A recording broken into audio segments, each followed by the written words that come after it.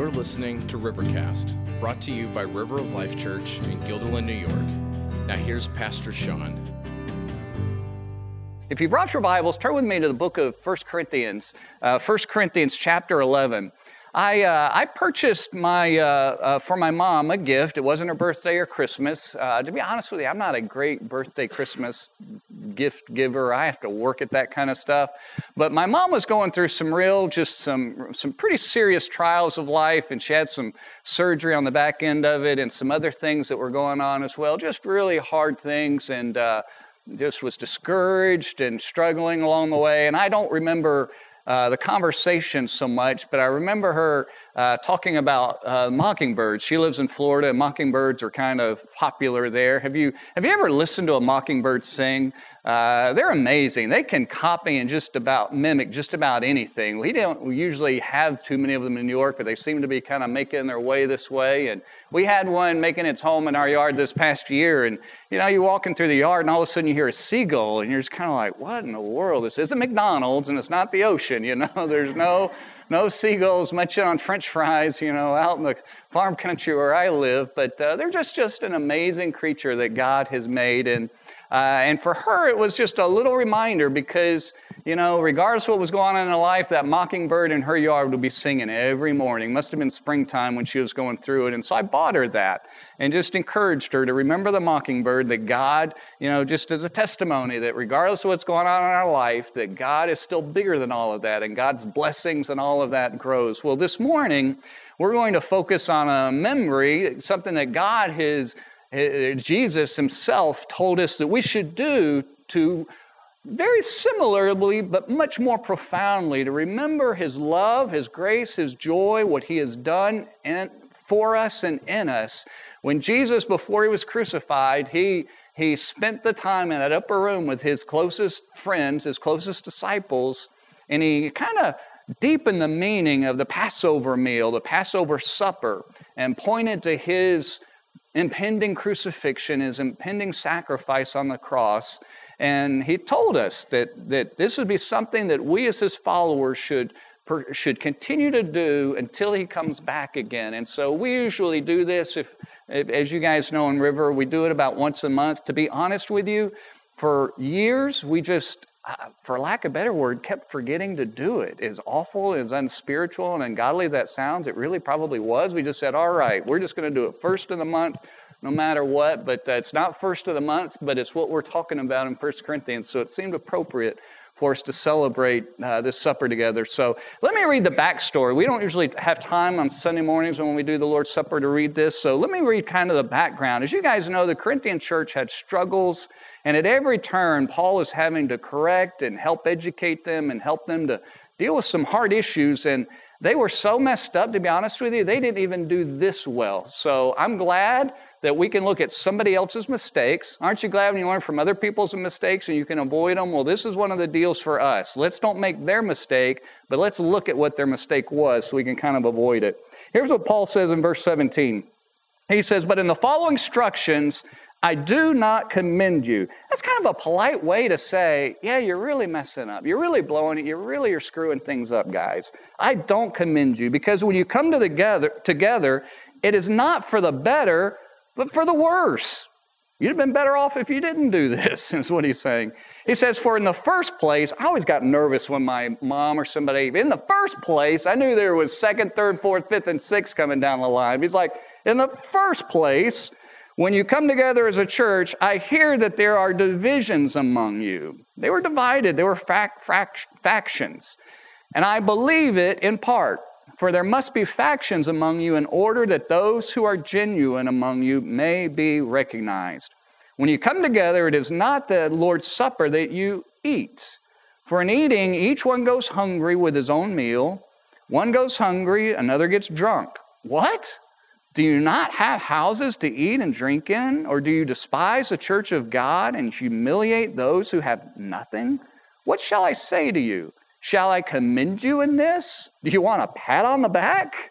You want a compliment? No, I will not. The church celebrated, when they did the Lord's Supper, they had a whole meal, much like when Jesus came. So for them in Corinth, there would be a whole dinner. It would be like a potluck dinner without the potluck part. Everybody brought their own food. And keep in mind, as a city, this was a church full of diversity. It was a cosmopolitan area, so there would have been wealthy people most likely in the church. There would have been some Jewish people in the church. There would have been slaves in the church who were part of the church. And there were rich and poor and all kinds of diversity. And what was going on as a backstory is the wealthy people were coming and they were bringing their dinner to celebrate. And they were sitting across the room for another person who, because of their job, were getting off work late and didn't really have food. And they were coming in hungry. And there was no real love connection going on among them. And Paul said, look, this is a big issue. What in the world are you guys doing? What are you up to?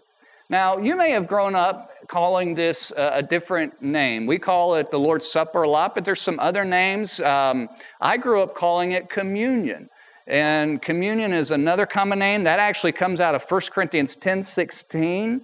The Bible says there that refers to the cup of blessing that we bless. He says in verse 16, is it not a participation? That word participation is the word communion. Think about living in a community. You participate in that area of life. It's the idea that as we celebrate the Lord's Supper, that we're sharing together and remembering in our Lord's death.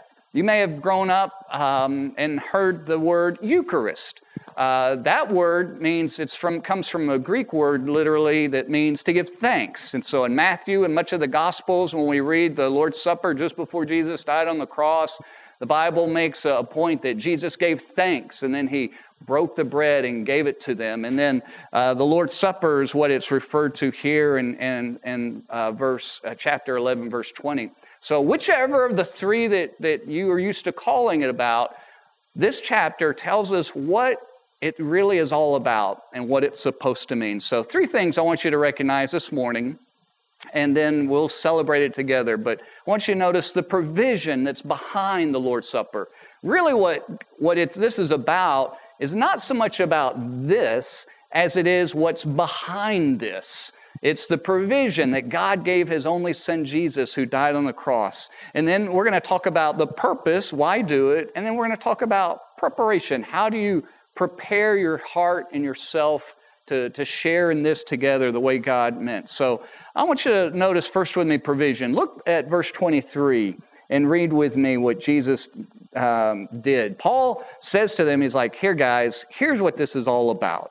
He says, for I received from the Lord what I also delivered to you. I got this straight from the Lord Jesus, came to me, and I'm giving it to you. That the Lord Jesus, on the night when he was betrayed, I thought about that. Why does he say the night he was betrayed and not the night that he was crucified or the night that he paid for our sins? But it focuses on his betrayal. Other than, I don't have a real answer to it, other than it's just a reminder of the hideousness of our Lord's death, that he was betrayed in that process. And it's a reminder of that. But he was betrayed, and he took bread, and when he had given thanks, he broke it and said, this is my body, which is for you. Do this in remembrance of me. In the same way also he took the cup after supper, saying, this cup is the new covenant. That word covenant also means testament. That's in my blood. Do this as often as you drink it in remembrance of me. For as often as you eat this bread and drink the cup, you proclaim the Lord's death until he comes. I want to focus on 2 words here. Do you see where the Bible says that this is my body in verse 24, which is for you? See that for you? I want us to realize that when Jesus died on that cross 2,000 years ago, he did it for you. He didn't do it for somebody, for the world generically. Paul is telling us Jesus is sitting there originally 2,000 years ago before he's died on the cross, and he says, this is my body, which is for you. And he's looking at those men, looking them in the eye right for them and saying, this is for you. They did nothing for this. They paid nothing for it. They contributed nothing for this incredible sacrificial act of God, of Jesus on our behalf. By definition, that means this is a gift, right? If you don't pay for it yourself, you don't contribute anything to it, you don't partner with it, right? There's no matching retirement funds or anything going out of your account into this. Then what this reminds us is that God gave us a gift, and he did it for individuals. You know, I don't think that there's anybody of any major consequence in the world who got up this morning thinking about me. On one hand, that's good. That means I didn't do anything really bad, that, you know, the police are after me or somebody's, you know, putting a search warrant out for me. But on the other hand, there's nobody really wealthy out there who's thinking about Sean, saying, wonder how he's doing, what should he be, wonder if he's up to, everything's okay. Nobody famous, nobody really powerful, no one of any real consequence. But this morning, what God is reminding us of is that the supreme Lord, sovereign God of this universe is thinking of me, and he's thinking of you. And he individually gave us a gift, not just a gift to humanity, not just a gift to society, but a gift to us as individuals, as a personal act of his incredible love and as an act of sacrifice. He did this for us. So this morning, if you know Jesus Christ is your Lord and Savior of your life, if you've surrendered to him, what God is putting before us is a reminder. This is meant to be an encouragement to us. This is meant to be something we take seriously, but it's meant to be something that we take with joy, with a celebration. That might be a little bit of a challenge for us. You know, I'm thinking like Super Bowl celebrations. You know, we're used to fireworks and loud music and woo-hoo and dancing and all of that. But this really is every bit as much of a celebration of what God has done for us and for his love in our hearts. So even if we're kind of not doing that outwardly, and we ought to, I guess, in our singing, that at the very least ought to be on the inside of our souls today. So that's one part of the provision that God's given us. Second thing I want you to notice in that is this word covenant. Notice that he says, this cup is the new covenant. He doesn't say that as much about the body as he does about the juice, the wine, the blood. This is the new covenant. The covenant is the same word we get the word New Testament. It's the idea of God making an agreement, an arrangement, not as much a partnership, although that is one form of a covenant. You remember when God sent the flood and it flooded the whole earth, and then after that Noah and his family comes out of the ark and God puts the rainbow in the sky and he says, this is a sign that I will not destroy the world by a flood again. God made a covenant, made it an agreement with Noah and with all of his generations after that. He would never destroy the world by water again. When God called Abraham and said, Abraham, follow me and I'm going to bless you and I'm going to make you a blessing to this world.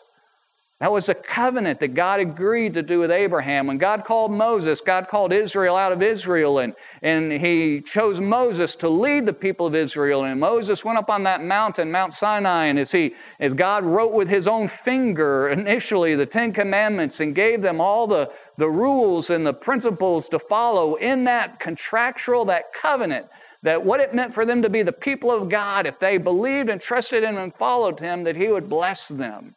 But ultimately they didn't. They disobeyed God.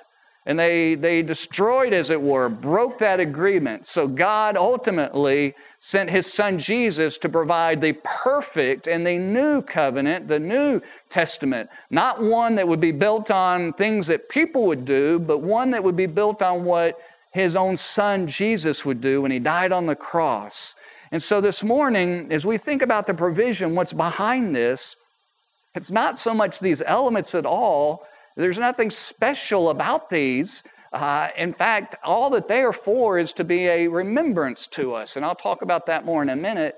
But it is a reminder that God in heaven has made a commitment to each person who was willing to receive his Son as Lord of their life, to turn away from their sins and to trust him as Lord of their life.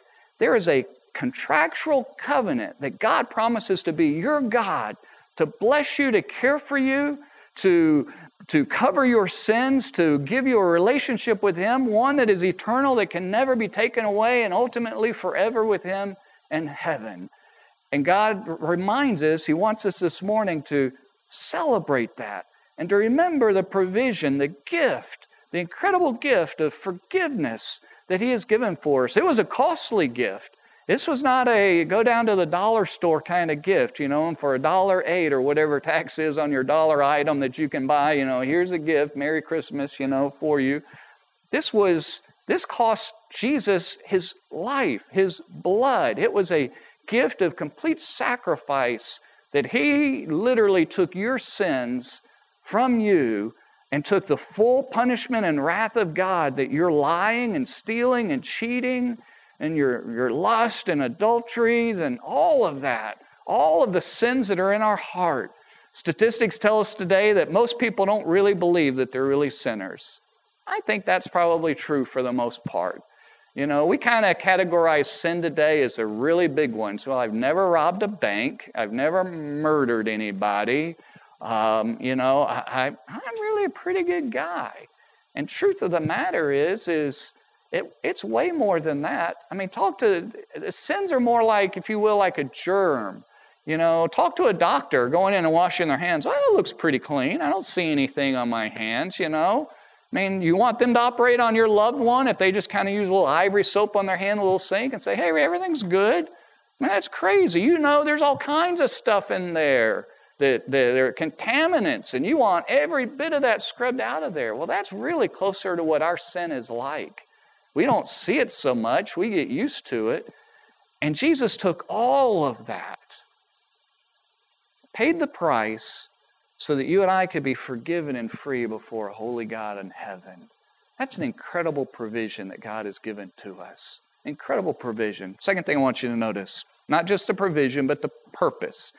Jesus said, as often as you eat this bread and drink this cup, well, before I get to that, that's a proclamation. He tells us, as often as you drink it, do it in remembrance of me. Do you see that? He says, take, this is my body, which is for you. Do this in remembrance of me. There's kind of a twofold purpose. There's a memorial as well as a proclamation. There's a remembrance.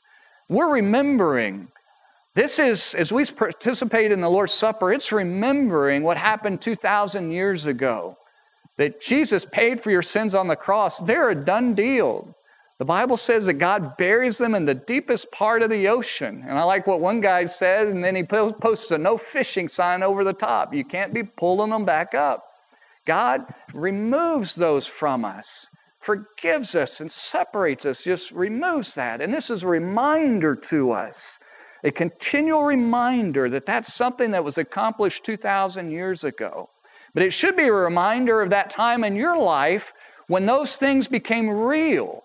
And you realized that you were that sinner needing saving, and you bowed your knee and bowed your head to the God of heaven. I talk with people often, and they'll say, well, I've always believed in God. I've always been, kind of had it together. And in my mind, I'm thinking, well, that's not true at all. How many of you can remember life before you walked? Dan can, because he was in the hospital just a few weeks ago where he couldn't walk. But aside from that, when you were a little baby, I don't. How long have you been talking? I've been walking my whole life. Well, it's really not entirely true. You see, you can't always have believed in God and in Jesus your whole life. It's a biological impossibility.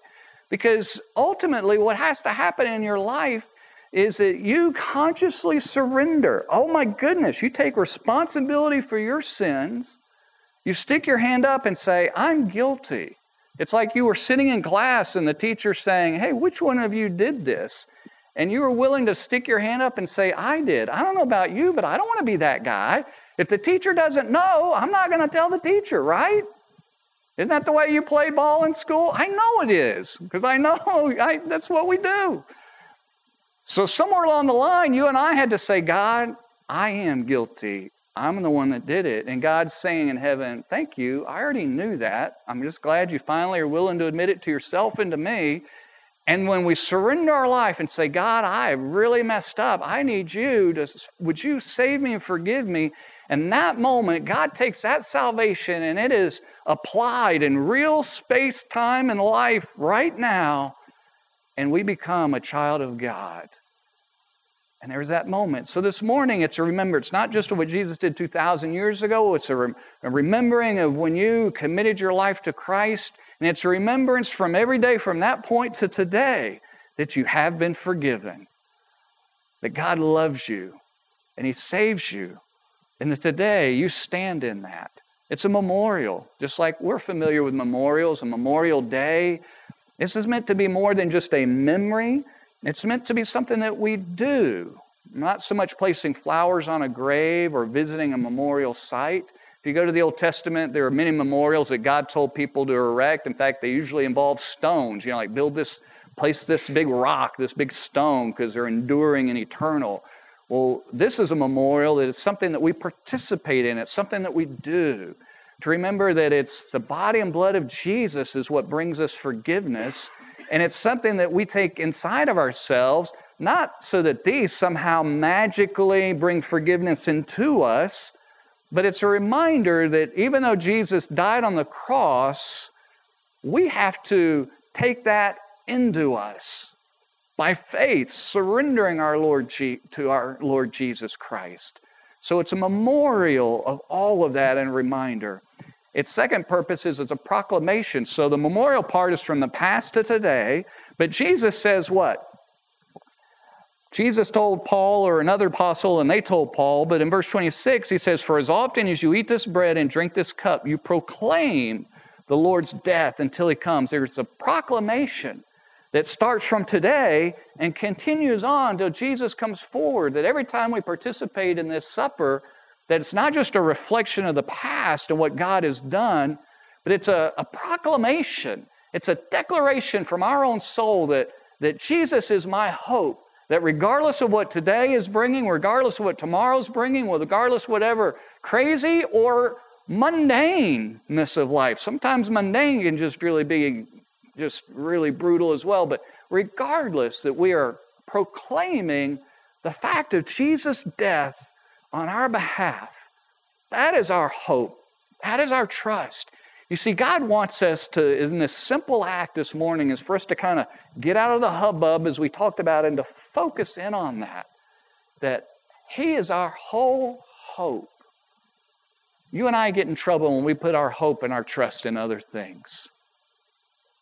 You ever had your hope dashed before? I have. Whether it's in a person, maybe it was a car, maybe it was probably your first car. Probably you had lots of hopes, and then reality hit, when the transmission went and the muffler fell off and everything else under the sun. We hope. Guys, He's calling us to put our hope and our trust in something that is enduring, untouchable, that can never be faded, to be never taken away, that will never fall apart. And it's a declaration of that this morning, that regardless of what is going on in your life, everything's okay because Jesus died for you. And the God of heaven loves you. And He knows you truly by name. When you have surrendered your life to Him, there's a relationship. And these are truths that you claim and that He wants you to proclaim. So as we do this even together, we as a church are declaring that this is our hope, this is our future, not these things, but it's the future of the Lord Jesus, who is not just dead, but who's now alive and who is coming back again. That, by the way, is why we focus in our church, and many churches will, because we recognize that Jesus died, but we know the second part of that is that He's alive. So even as we celebrate His death this morning, there is in that a recognition that He's alive and He's coming back. And He's coming back for you, and He's coming back for me. That's the whole purpose. So how do we prepare for this? This should be a joy. It should be an encouragement. It should be a blessing in our life. It should be something about our past. It should be something about our future, that our hope is there. How should we prepare for that? Look at what 27 says. It says, whoever therefore eats the bread or drinks the cup of the Lord in an unworthy manner will be guilty concerning the body and blood of the Lord. Let a person say, here's what we should do about it. If you take part in it unworthy, not that any of us deserve it, but we should be giving it the value of who the Lord Jesus is. And he says, in order to do that, in verse 28, let a person examine himself or herself, then, and so eat of the bread and drink of the cup. So don't do this without examining yourself. He explains it more. For anyone who eats and drinks without discerning the body eats and drinks judgment on himself. I don't know about you, but I got enough problems in this world. I don't want to add any more to it. He says, don't do this, or you're inviting and bringing more judgment onto you. In verse 30, this is crazy, but look what he says. That's why many of you are weak and ill, physically sick. And some of you have died because you're not participating in this in the right way. Like, this is no joke. He says, but if we judged ourselves truly, we would not be judged, in other words, by God in heaven. But when we are judged by the Lord, we are disciplined so that we may not be condemned along with the world. What's he saying? He's saying this. You and I, when we participate in this shouldn't be the only time that we discern and take a self-examination of our life, right? But it is a time, and it is a really important time, that we should be kind of ruthless looking at our own lives and our own heart, judging ourselves, not walking and abusing ourselves, not wallowing in our sin, woe is me, but we should be taking account. How am I doing today? Where am I? Am I really focusing on Jesus? We should be self-examining ourselves, because what he says in the next verse is, because if we don't do that, then God's going to do it. And when God does it, it's no fun. He does it not to condemn us. He actually does it because he loves us. When we have a relationship with him, he judges us because he doesn't want us to be condemned with the world. He just wants us to be disciplined like a child, like a son that he loves. Straighten up. Act the way you're supposed to. And so, one way or the other, you and I will be judged as we participate in this. You can either do it yourself, or you can blow that off, and God says, all right, I'll do it. And I'll deal with it. And apparently some in Corinth weren't willing to examine themselves, and God finally got to the point, it's like, well, there's nothing left for me. You're just making a mess of this. And because of it, he let things go, and some of them died in the process. Death, by the way, is not the ultimate judgment or condemnation. He finally said, you guys aren't going to straighten up. I'm just going to have to bring you to heaven, and you're done. Like, your life's over. You're not going to be able to go wayward away from me anymore. That's it. So this morning, we should each examine ourselves. Let me give you 3 or 4 things to hang your hat on, or 3 or 4 areas to help you look at that. One is examine your salvation. You see, this is meant to be a memorial for people who have fully surrendered their life to the Lord Jesus. So it's meant to be for people who remember that, who have trusted in Jesus Christ. So if you've never surrendered your life to him as Lord of your life, then just let this go by. It's better to do that than to bring judgment on yourself. If you're not sure, then let me encourage you to do this. Then make it sure. Surrender to Christ today. Well, Sean, I don't know how. Well, it really isn't difficult. Admit your sins to God. At least pick one. And the one that you're feeling and sensing in the moment, confess it to him and say, God, forgive me for that. And God, forgive me for all the ones I'm not even thinking about. I truly want to live my life your way. I trust you. I want you to be Lord of my life. You say it in your own words. Make it between you and God, and then questions are over. And then you can participate in the supper. So examine yourself. Do you truly know the Lord Jesus? If you don't, let it go by. Second area, how is your relationship with other people? You see, Paul was telling these people, you got problems. There were factions and divisions, and there were isms in their group. And Paul said, you're better off. This is for the worse. So if you aren't living in a healthy relationship with the people in your life, and in this context, especially the people in our church, and Paul says, let it go by. There's anger and hostility and, unforgiveness and all of that junk, and you're not where you need to be, then let it go by. Now, am I saying that, well, Sean, I struggle to forgive every day? I do too. You don't have to live perfectly in this. So if you're recognizing that and you've confessed it and you're working through that, then in full joy and blessing, remember that God is forgiving you for all of that junk. But if you are willfully just, at odds and not dealing with it and blowing things off and just, it's the other person's problem, not my problem, I'm sorry. That's not good enough. You are bringing judgment on yourself. So examine yourself. Deal with that stuff. Third area, think about your attitudes. This is meant to be a focus, something that we struggle to do in our digital world more and more. My attention span's getting shorter and shorter and shorter and shorter. And I think, and I don't know if it's age, but I think my patience is getting shorter and shorter and shorter. And I'm just going to blame the internet for all of that. So that's the way that's my scapegoat. It's just, I was fine till the internet came around. Till Al Gore invented the internet, I was good, That was a joke. Some of the younger ones don't know that joke. The older ones probably do. But your attitude, is your focus on the Lord Jesus this morning, worshiping Him. That takes a little bit of examination in your heart. And then the fourth thing is looking at your actions. None of us are perfect. None of us deserve this. In fact, that's the whole point. God gave us a gift when we couldn't, and we don't deserve it. And none of us are good enough. We needed it.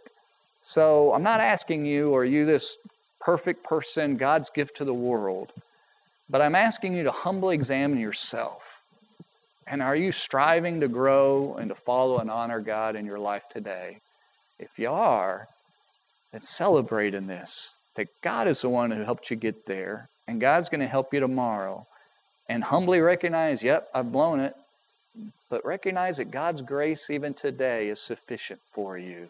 That His love is powerful. And His grace is so incredible. Thanks for listening to Rivercast, brought to you by River of Life Church in Guilderland, New York.